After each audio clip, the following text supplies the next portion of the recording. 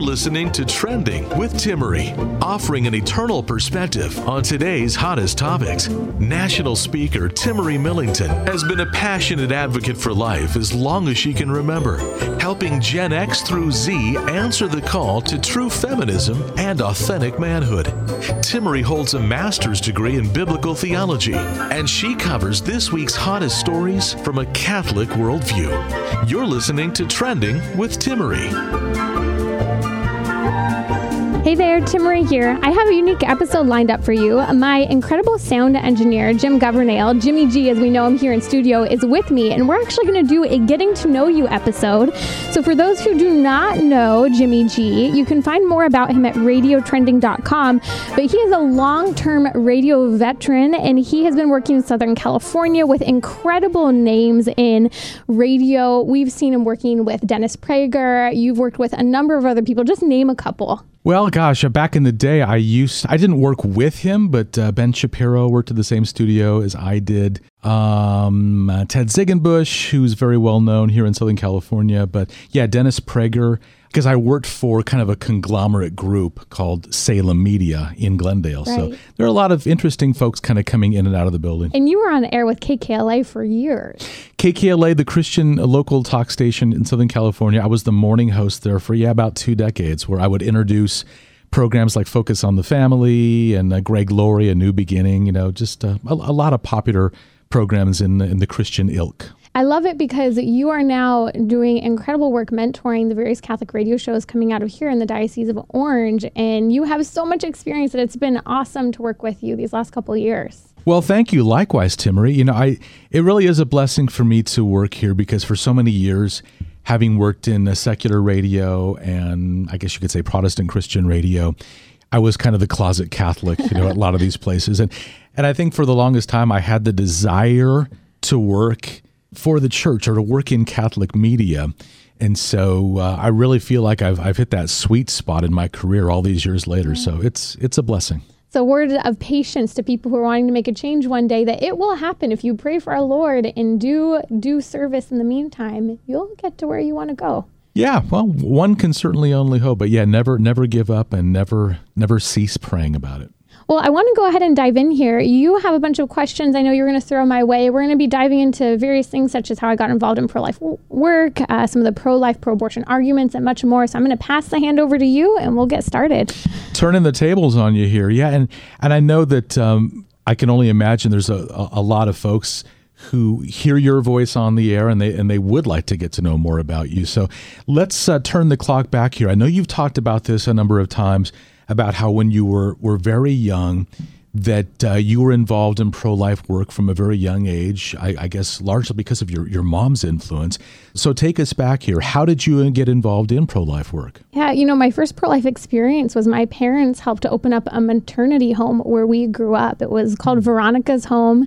And at one point in the process, I was just an only child at the time. The people who were supposed to run the maternity home weren't able to run it after all, the couple. And so my parents literally packed up the house and me, and they moved in and for a period of time ran that maternity home. And it was incredible because it was my first experience to really see, well, as a child, these are women in need, and these are babies who wouldn't be here if their moms couldn't live here. And so that was the perspective I had. And, at a young age, I saw, or I shouldn't say I saw, but I understood, there are some people who had come from the Mexican drug cartel who were there seeking asylum, really. Women who had past of abuse in their home.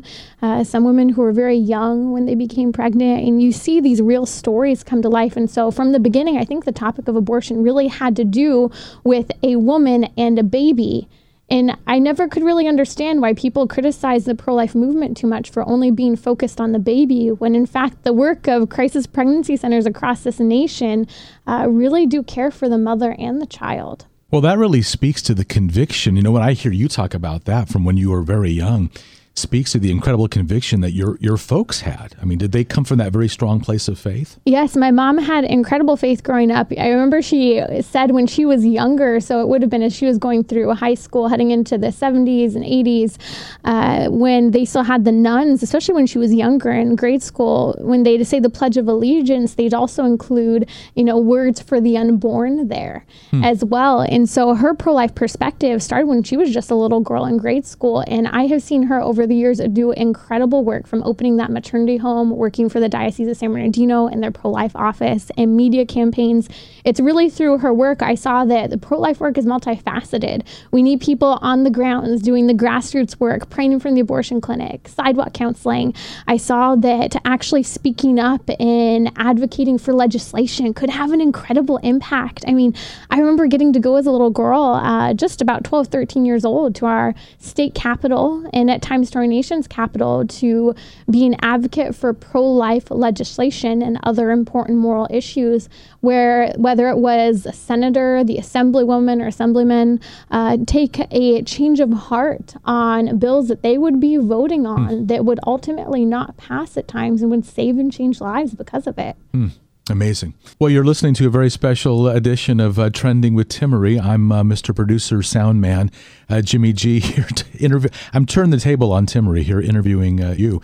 Now, Timmerie, recently you were a part of a very special YouTube video that has really gone viral, where you were kind of teamed up with a couple of other pro-lifers, 3 of you, and then 3 so-called pro-choicers, and you were just kind of talking out the whole abortion debate. You're a millennial, yet you've grown up in the pro-life ministry.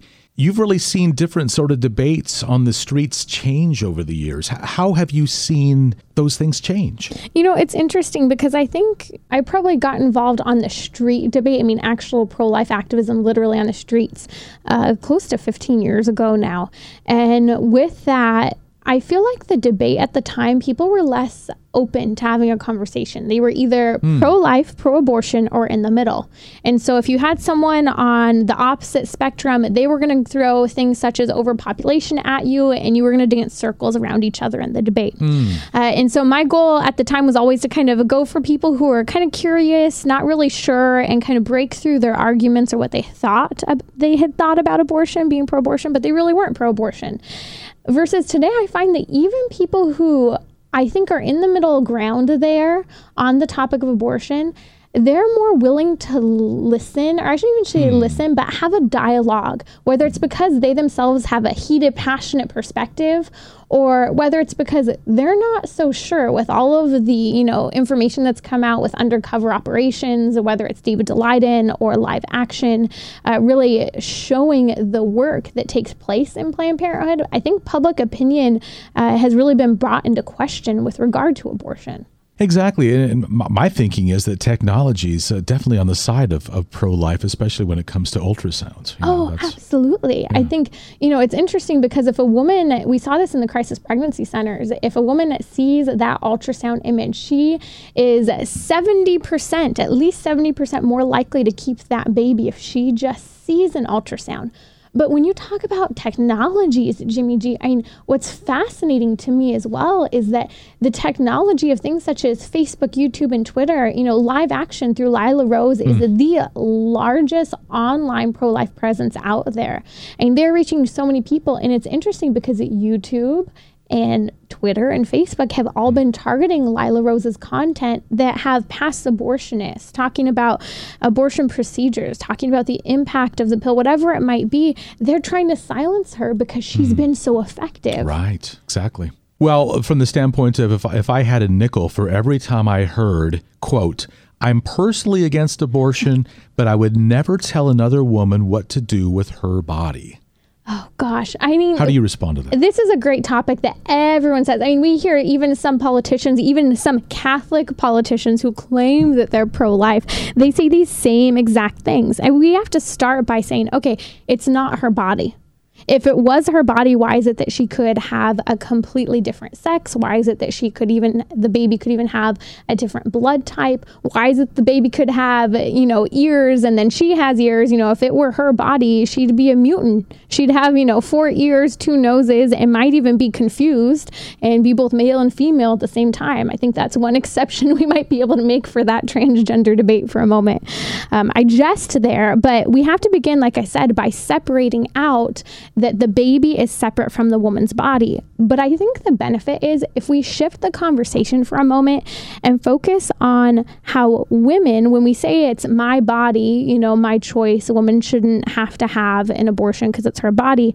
Well, women are actually being pressured into having abortions. And so when you say a woman shouldn't be pressured to keep her baby, well, legalized abortion has led for women to be pressured into having abortions, whether it's a teenager whose parent is in favor of having an abortion. Right. I have a friend, I'll never forget. I was about 13 years old when I met her, and she was around 15 or 16, and she was ardently pro-life, but that was a year or two after her parents, her father and her stepmother, literally drug her into the abortion clinic and helped hold her down on the table while she had an abortion. And this is what legal abortion has done to teenagers. In fact, through the legalization of abortion, we've seen that it separated parent and child, where a child has an absolute right to an abortion and parents don't even know. And so really, we've created a form of slavery, whether it's the emotionally vulnerable or the poor who are being pressured and targeted to have abortions today. Wow, that is such a crazy, sad story. And we talk so much about how we need to pray for women to maybe change their minds if they're abortion minded, but for women who've just gone through such horrific situations like the one you just talked about. Yeah, and we need to be willing to listen. It's easy to be pro-life, but sometimes it's hard to be willing to listen that there's a reason why people become pro-abortion, and there's a lot more behind it than just saying I'm in favor of abortion. There are a lot of wounds there.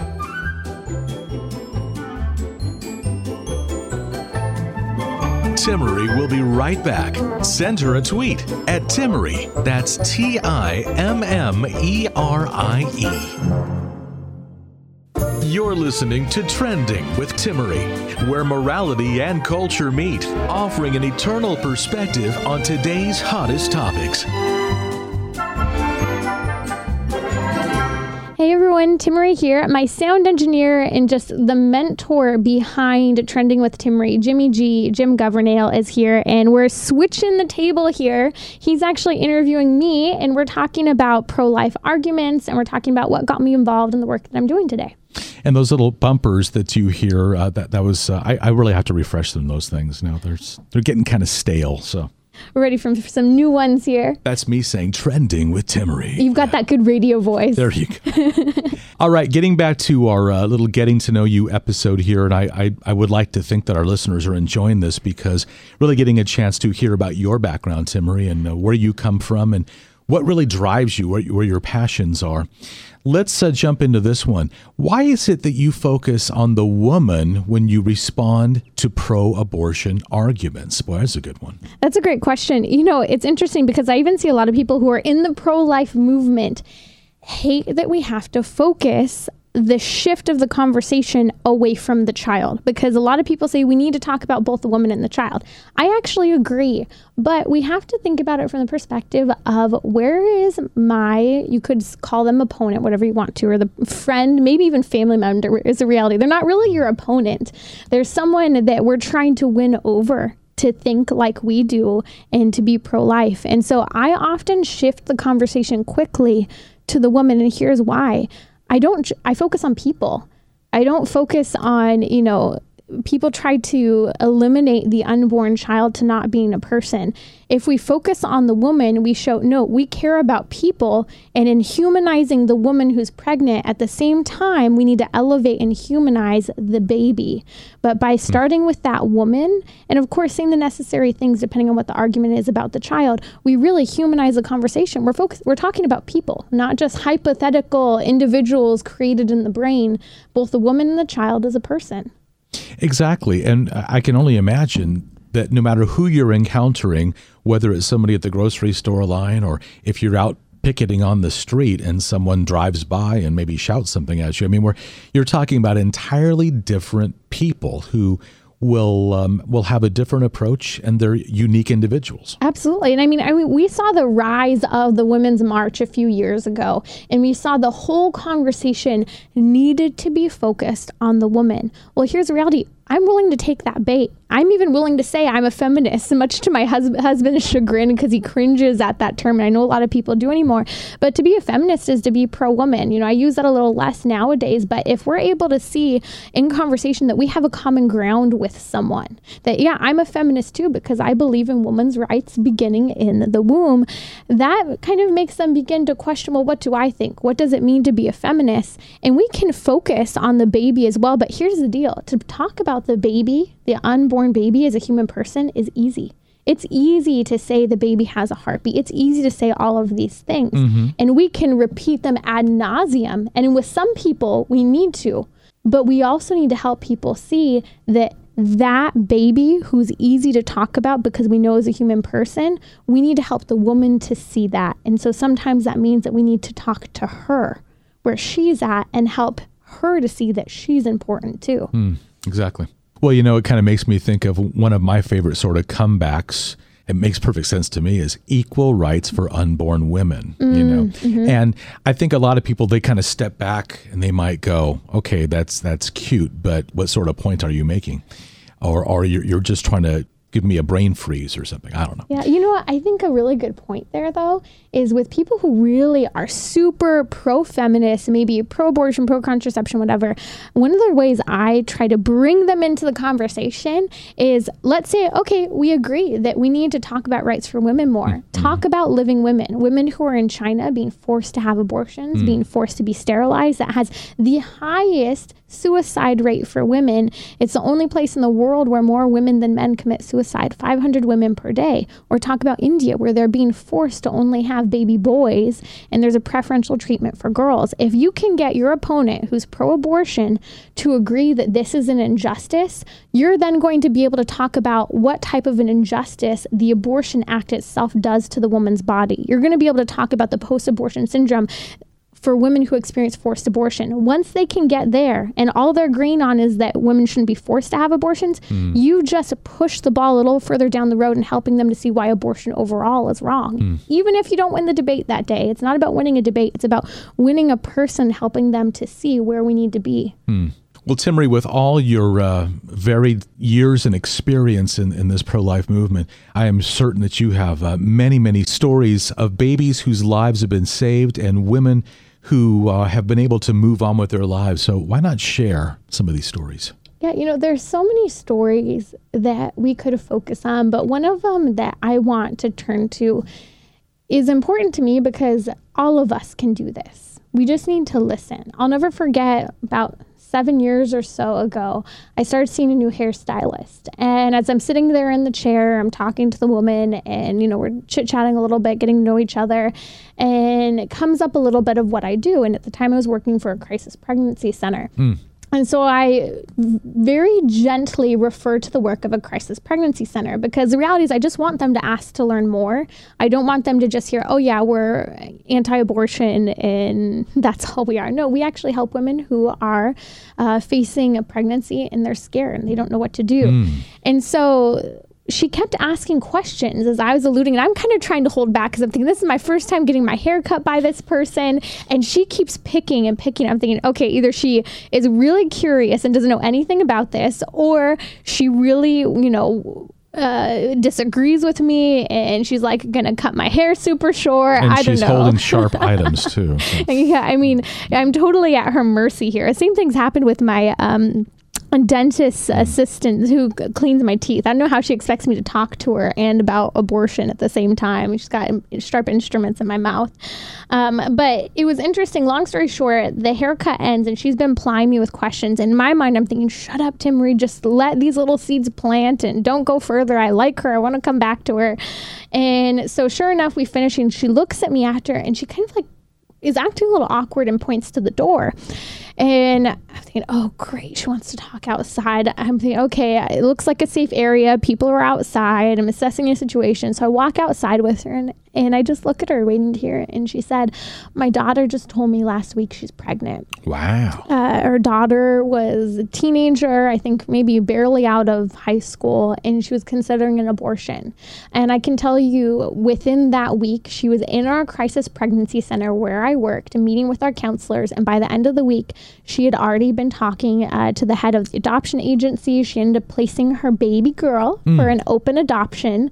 And it was incredible because she's been my hairstylist. I'll check in, get to talk to her every now and again, just ask how the baby's doing. It's an open adoption, and so the baby knows that her birth mother is just a really close family friend when she sees her. And it was fascinating because I was at the Walk for Life here in San Diego a couple years ago, and the adoption agency brought up some couples who had chosen life for their baby, and I hadn't seen the baby ever, nor her. And I'm emceeing the event, and I'm looking at this girl on stage as she's sharing her testimony, and as she had walked up the stairs with the head of the adoption agency, she's staring at me, and I'm thinking, I know her.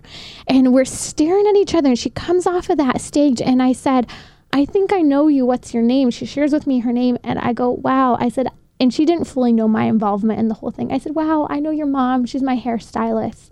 And I, for the first time, about 5 years later, got to look at that baby girl that was there with her birth parents and with her parents who had adopted her. That is really amazing. You talk about a God moment, a divine appointment. Right? Oh, it was incredible. It was such a gift to see that. And I shared that story because this was just me talking to my hairstylist about random things that come up. I mean, we are able to talk about abortion and intervene in conversations if we are aware, if we're available, and if we're listening. And I think this is a virtue of Catholicism. Our faith and our prayer life calls us into a level of silence, and that silence allows us to be open to other people.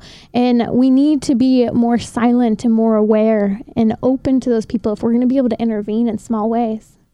Well, I've been in radio long enough to know that it's stories like that they're just absolutely compelling.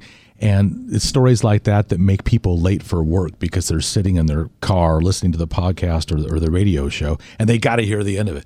I know our segment is winding down here. Do you have time for another quick story? Yeah, another interesting story I'll never forget. I had the opportunity to work with the abortion pill reversal campaign when it was first getting started. That's the RU46 abortion pill reversal. If a woman starts a chemical abortion, also known as mifepristone, and she has only taken the first set of pills, a doctor can intervene with treatment of progesterone. If you head to abortionpillreversal.com, you can find out more. But Dr. George Delgado headed that up. And I remember as that was coming out as a pioneering a type of thing that could be done to save a life, I had written some blogs on it. And I was coming out of a dance class one day, and as I was coming out, I saw I had a bunch of notifications from my blog. I open up the blog, I check it out, and this woman had just taken the RU46 abortion pill, and she was looking for help to get in contact with that network to help save her baby's life. Wow. I share this story because, unfortunately, a lot of circumstances went into this with the boyfriend pressuring her to have an abortion, which I might add, he was Catholic.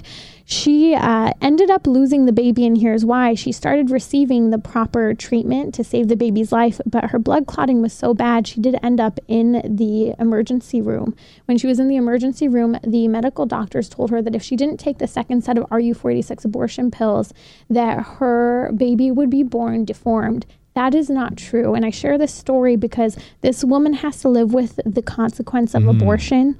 And yet we've seen hundreds of babies born through the RU46 abortion network whose lives were saved. Mothers' lives are joyfully being lived out, and those babies have no deformities. I share this story because although it's hard to hear, that woman I will never forget. I was able to develop a relationship with her, and I truly believe she will never have another abortion. She was able to come around to the pro-life perspective, and that will save lives down the road. You can listen to more of Trending via the podcast on iTunes or the iHeartRadio app, where you can share your favorite episodes. You're listening to Trending with Timmery. Jimmy G, my sound engineer, is on the other side. He produces our radio Our radio show of trending. The big radio shoe. Oh gosh, and he always helps me feel better when I misspeak. Like I think last week on the show I said biopsy instead of autopsy. We are human, you know. People like hearing that too when they hear a human being. You're not perfect, and if everything sounded perfect, I think it would go in one ear and out the other. So. Touche. God calls the weak. You guys remember that. All right. Well, we're continuing our program. It's kind of a getting to know you for Timmerie, which I think is a great idea. So I salute you for coming up with this one. Here is another tough one, and it's one thing I've always appreciated about you, Timmerie. I mean, you take those tough questions and you're able to kind of get under the skin a little bit and dive in. Questions that maybe the average Joe or Jane, doesn't really want to tackle. So here's this next one. What do you say to a friend? A friend comes up to you in confidence and they're saying that they're considering having an abortion. What do you say in those situations? I want anyone who's listening, you need to know that the answer is easy, but you're going to feel uncomfortable in the midst of this. Whether someone might be pregnant or is already pregnant and abortion minded or knows someone who's pregnant, here's the first thing you need to do. You need to check to make sure she's healthy by saying, hey, let's check to make sure you're healthy. You just bought yourself time. You delayed that abortion because you're going to have the goal of getting her in for an ultrasound. Now, that's easy. You can tell a friend, I do want to make sure you're healthy. And you can even say if she's open to it, we want to also make sure that the baby's healthy. And so we need to get her in for that ultrasound, validate the pregnancy, see that she is indeed pregnant, because sometimes, a basic pregnancy test at home isn't always positive, or I shouldn't say positive, isn't always accurate. And so you want to get that really good ultrasound in, really making sure that she is indeed pregnant. And then from there, you've bought yourself time. But here's the difficult part. You want to try and get her to see a pro-life doctor. And so this is where you don't necessarily need to have a crisis pregnancy center talking to her. You can call the crisis pregnancy center and say, hey, can you help me find the local pro-life doctors? Options United and a number of other incredible resources are online. You can share with them your location, where you're at. You might even, hopefully you already know where your crisis pregnancy center is in the area. There are awesome resources, and the crisis pregnancy centers need you to intervene in these situations. From there, you want to make sure that you're affirming the woman who's pregnant, friend, family member, even stranger. I've been in the bathroom at Chipotle and heard a 13-year-old girl share that she's pregnant. And oh my goodness. Jim, it's crazy because in those moments you go, okay, Lord, this is a total stranger. I don't know if I'll see her again. What can I say? And so I listen, and she's scared because she's scared to tell her parents. And so just seeing in the crisis pregnancy center, we'd have girls who were teenagers who were pregnant, and they had the biggest obstacle in their life, not of the baby, but of confronting their parents to share that information. Who they have not shared it with yet. They're mortified. They're mortified. Sure. They'd almost rather have the abortion.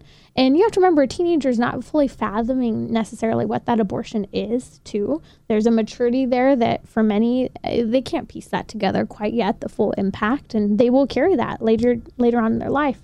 And so I remember, in those situations, you just need to say, okay, your parents are going to react.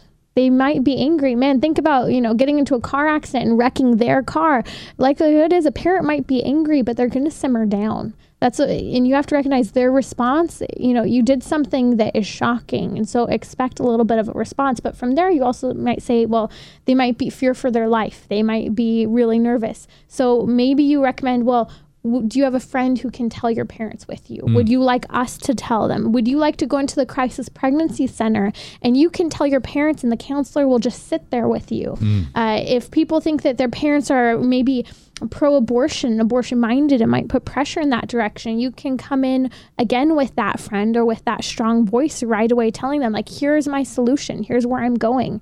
But again, check her health. Help her to get the ultrasound, contact the Crisis Pregnancy Center for resources. You don't necessarily have to take her there unless you need the reinforcement.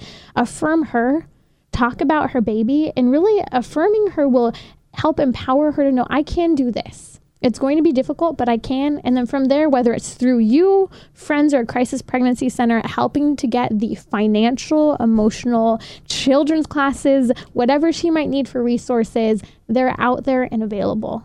And one perspective that I have, just looking at it from a spiritual point of view, if you have a friend or a coworker, someone that you know who's approaching you to share that information with you. I mean, to me, that is a Holy Spirit moment in itself. And you're talking about, you're in the bathroom at Chipotle and you actually overhear a young woman say what she said about being pregnant. As far as I'm concerned, as you well know, that again is a divine appointment, no matter what happens in that situation. Just the fact that you were there to hear that, to take in that information, and to be a sounding board for that person. Yeah, no, I think that this is where our faith comes in. Our Lord is placing people in our lives and us in people's lives for a reason. And I really think that this stems from kind of trying to observe that silence and being open. I joke on the show all the time. I'll share stories on the show because I've eavesdropped on conversations. And, some of the things I've heard and had the opportunity to break into the conversations of, and even sometimes where I failed to intervene and participate in the conversation because something terrible was happening. I think we've all been there at times. Sometimes we think of it more so as what we see. But right now, I think in the United States, and a lot of the Western world, we're in a debate of words right now. And so if we can listen, and even if we don't have, a comment, but maybe just ask a question. Well, what makes you think that is okay? Or why are you afraid of telling your parents? Or why are you afraid of having that baby? Sometimes the question alone will open the door for that woman to start talking, and you can hear where she's coming from. And often she can work out the problem on her own just by you being there listening to her. Well, and Timmerie, I can tell you this too, having known you for maybe 3 years now or so, based on the experience that you've had, being outside abortion clinics and stuff, I can strongly sense that you've been able to develop a really thick skin over the years, because I can only imagine some of the things that you've heard, some of the things that have been shouted at you, some of the vitriol that's been, spit out at you. I hope to God I've developed a thick skin. I still think I'm somewhat sensitive. And it's still those negative reviews I joke on iTunes over the podcast. No. You can still get you. You can go leave a good review. I've learned not to pay attention to them. But here's something I posted on social media the other day. I can't remember what it was. I think it was Lila Rose and her pro-life videos online are being targeted and prevented from showing up on people's news feed on social media. And I posted something along the lines of talking about this will always happen if we're following a Christian lifestyle. Jesus said, if they persecuted me, they will persecute you. They persecuted the prophets before me. Praise God that we are able to grow a thick skin by the grace of the Holy Spirit and stand up for truth. And if you're afraid, so am I. But courage, right? The virtue, the gift of courage is not that the fear goes away. It's acting in the face of it still.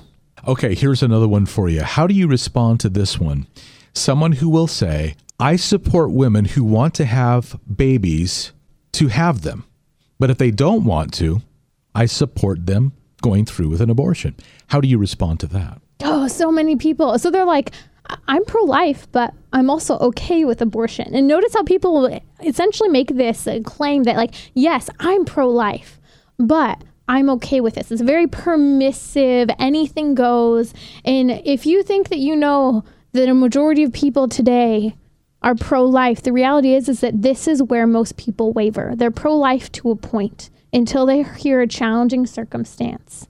And then suddenly they're okay with abortion. It's moral relativism that reigns in our time. And so it's important to understand where people are coming from. And so you need to ask questions that are going to make those people think. And so I always start with saying, okay, so only babies who are planned should live? Because that's what you're saying. And right away they're going to object to that. But I said, no. And I'll say it again. So you're telling me that only if a baby is wanted, she should survive. They're actually going to have to agree with you in some way. So then you say, okay, so if a baby, what's the difference then? If a baby's unwanted, it should die and receive a death sentence. If a baby's wanted, it should be celebrated, have, whatever they call a gender reveal party. I hate sex reveal party. I'd rather call them that. They should have a baby shower. They should be celebrated. But if it's not wanted, we should give that death sentence. A person's going to have to stop and think. And I think that this is where we have the opportunity to gain a lot of ground with people who make that justification, even though they claim the pro-life position. And oftentimes, when I hear that sort of argument, inevitably in our 24-hour news cycle, I think, politicians. I mean, how many times, oh my goodness, how many times have we heard politicians really on both sides of the aisle, but make that exact sort of claim because they don't want to disappoint or turn away folks who are on both sides of the table. Wow, you just hit the nail on the head, Jimmy G, because the reality is that if we are choosing not to take a stance on whether or not a baby should live or die, we are being politicians with our own lives because we care too much about not judging people, about not letting anyone judge us because we're pro-life. We're afraid and we're acting from a place of fear. And to be honest, we're being weak then because we're not willing to stand up for what's true. Babies and women who deserve better than abortion. And especially nowadays when, oh my goodness, with the social media and when it comes to politics, one negative review or some sort of viral video or whatnot can spiral for someone who's really kind of looking forward to, a big future with, I don't know, politics or being elected. Yeah, or make it more personal. You said something about abortion at a family dinner, and now everyone gives you the silent treatment at Thanksgiving, or suddenly you're blocked on social media. It happens. I've experienced it. People are uncomfortable because I might bring up homosexuality, abortion, or contraception because it's uncomfortable. But at the end of the day, people do end up having respect for you standing up on your own 2 feet with regard to your convictions.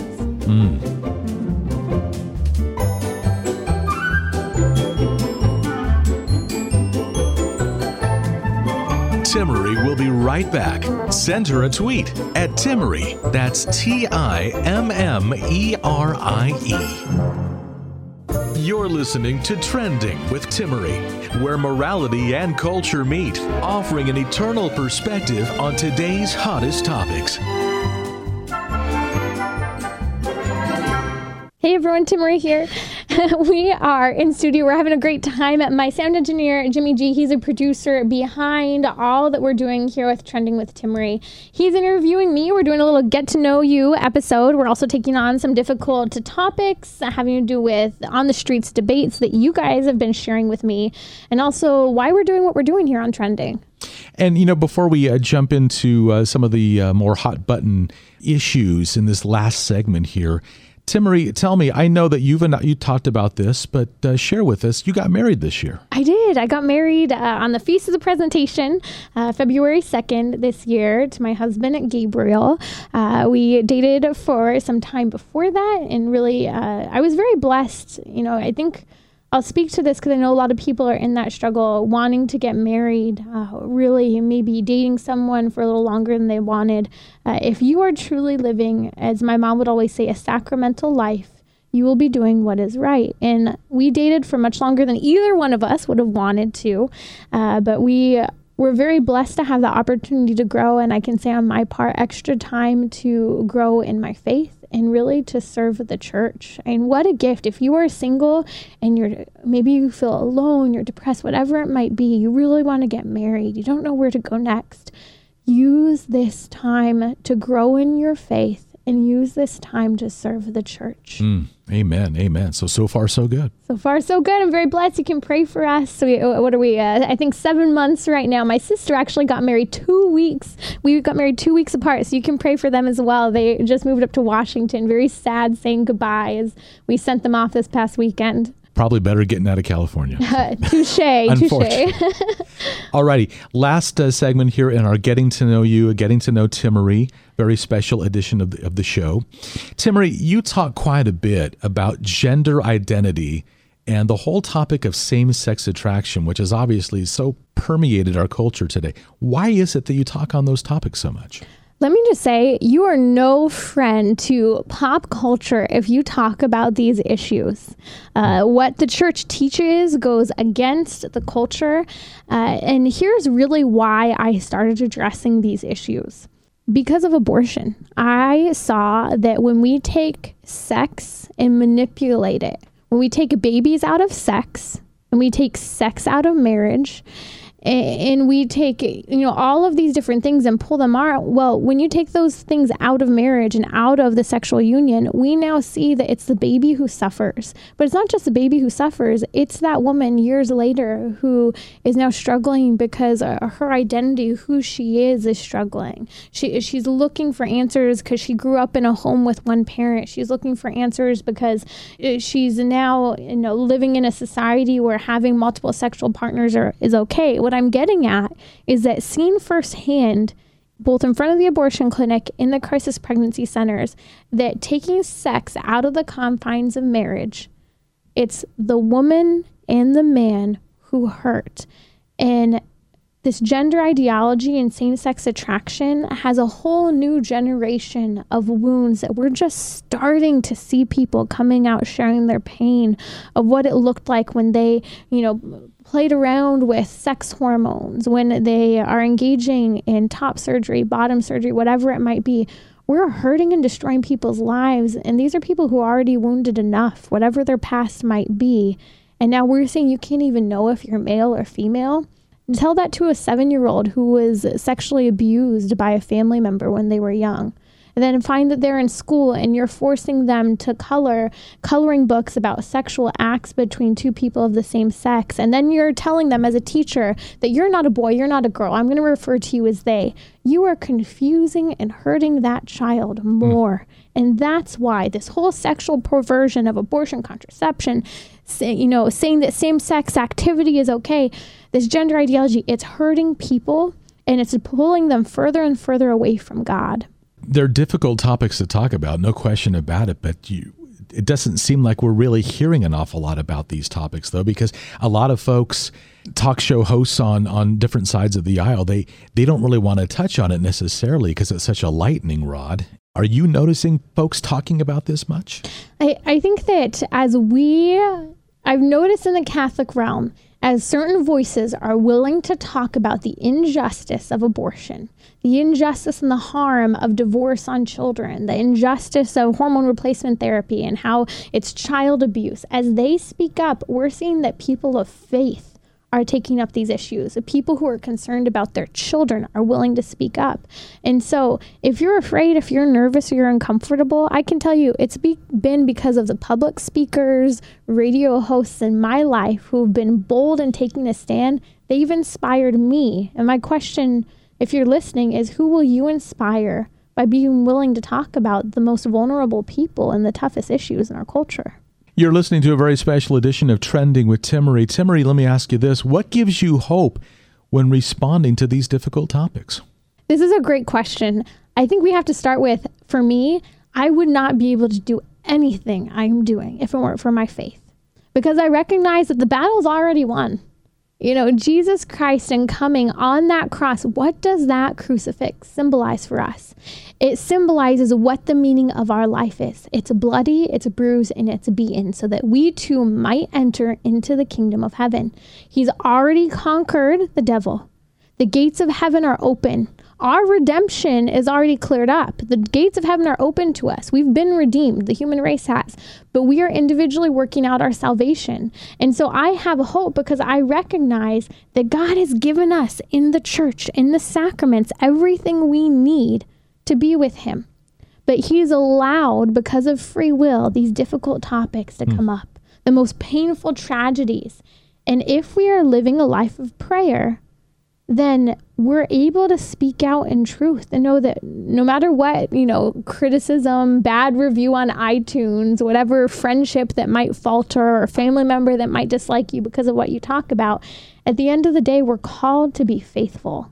And you talk about at the end of the day, when you're standing before the Lord someday, you obviously want to hear him say, "Well done, good and faithful servant," as opposed to, "Why didn't you speak out about XYZ when I called you to do so? I gave you a microphone," and there you go. And the reality is that your microphone is your life, how you live your life. And then from there, it's the conversations you seek out and engage in, the people that you interact with day in and day out. I just want to give you a little example of this. whenever I travel on airplanes, because I tend to fly a lot by myself, I always bump into people. And I think it's because I don't have headphones in. I'm kind of willing to say hello to the person next to me. And sometimes it doesn't go so well. Then the person next to me is looking straight ahead uncomfortably rather than looking straight ahead, avoiding eye contact because they didn't say hello. But I remember one time I was on the airplane, and it was right around when President Obama's administration implemented all of the transgender bathrooms, and it opened the door for field trips where boys could stay with little girls and parents wouldn't know, and girls could stay with little boys, and overnight accommodations, all of these scary things. And I was flying back and forth, and I was able to spark conversations. I remember a gentleman next to me had a newspaper open, and I looked at it and I said, hey, I said, what do you think of all of this? Because it had to do with the transgender bathroom issue. And I can't remember what he said, but he was willing to have a conversation. And I looked at him and said this, and this is really my answer to you about where do I find hope? Well, if you don't have faith, you're going to have a hard time navigating these issues. And that's essentially what I said to this man. I said, you know what? I said, people are not willing to see essentially what is truth. And unless you have some sort of religious conviction, anything goes today. And this here, allowing little boys and little girls to be sexually vulnerable to predators in bathrooms, or sexually vulnerable to sexual experimentation with other kids and whatever it might be, this has gone too far. And this is a result of not being able to essentially call a spade, and to look at faith and human science go hand in hand. Here's what's incredible about that conversation. This gentleman's wife was a teacher. She was currently, as we were sitting on that airplane, in the middle of training for how they needed to use a gender-neutral pronouns in order to refer to children. He was struggling with the issue. He ended up being a fallen away Catholic. Didn't know why he wasn't going to church anymore. When I asked him, he said, I don't know. And he starts crying at one point, sharing the memory of his mother praying her rosary. And at one point, this was, I think, because of the grace of God and praying in the conversation, I looked at him, I said, why don't you go to church? And he said, oh, I mean, and this was prior to the recent sex abuse scandal. He said, the sex abuse scandal. And I looked at him and I said very firmly, but with love, I said, that is an excuse. And it was probably one of the most bold statements I've made in a conversation with a stranger like that. But he looked at me and he kind of sat back and sat up straight, and he looked at me and he goes, you're right. You're right. And if we're willing to have conversations with people, we can talk about hope, and hope comes from faith. Hope truly comes from faith, and we have to remember it's a theological virtue. We need to pray for God to give it to us and for God to give it to our loved ones. Well, Timmerie, you have a wealth of resources and many, many podcast uploads at radiotrending.com. So if you are a regular listener to this program, or maybe you're just kind of stumbling through and you found us here, pop on over to radiotrending.com, and you always enjoy getting questions from folks. Right? Oh, I love getting questions. Any topic you might have a question about, whether, I've been hearing a lot about marijuana lately. We're looking at doing a show on that soon. We did a fun show. It went pretty viral on what is a sex change, what's top surgery, what's bottom surgery, maybe not friendly for young years, but we're taking topics and giving them to you because, like you said, Jimmy G, the resources aren't out there. People are afraid to speak, and if you are listening, you are being called to do something with this knowledge, even if it's just by the way you live your life and being open to the conversations that present themselves before you. This has been Trending with Timmerie. To book her to speak or learn more about her guests, visit radiotrending.com. That's radiotrending.com. You can listen to more of Trending via the podcast on iTunes, Google Play, or the iHeartRadio app, where you can share your favorite episodes.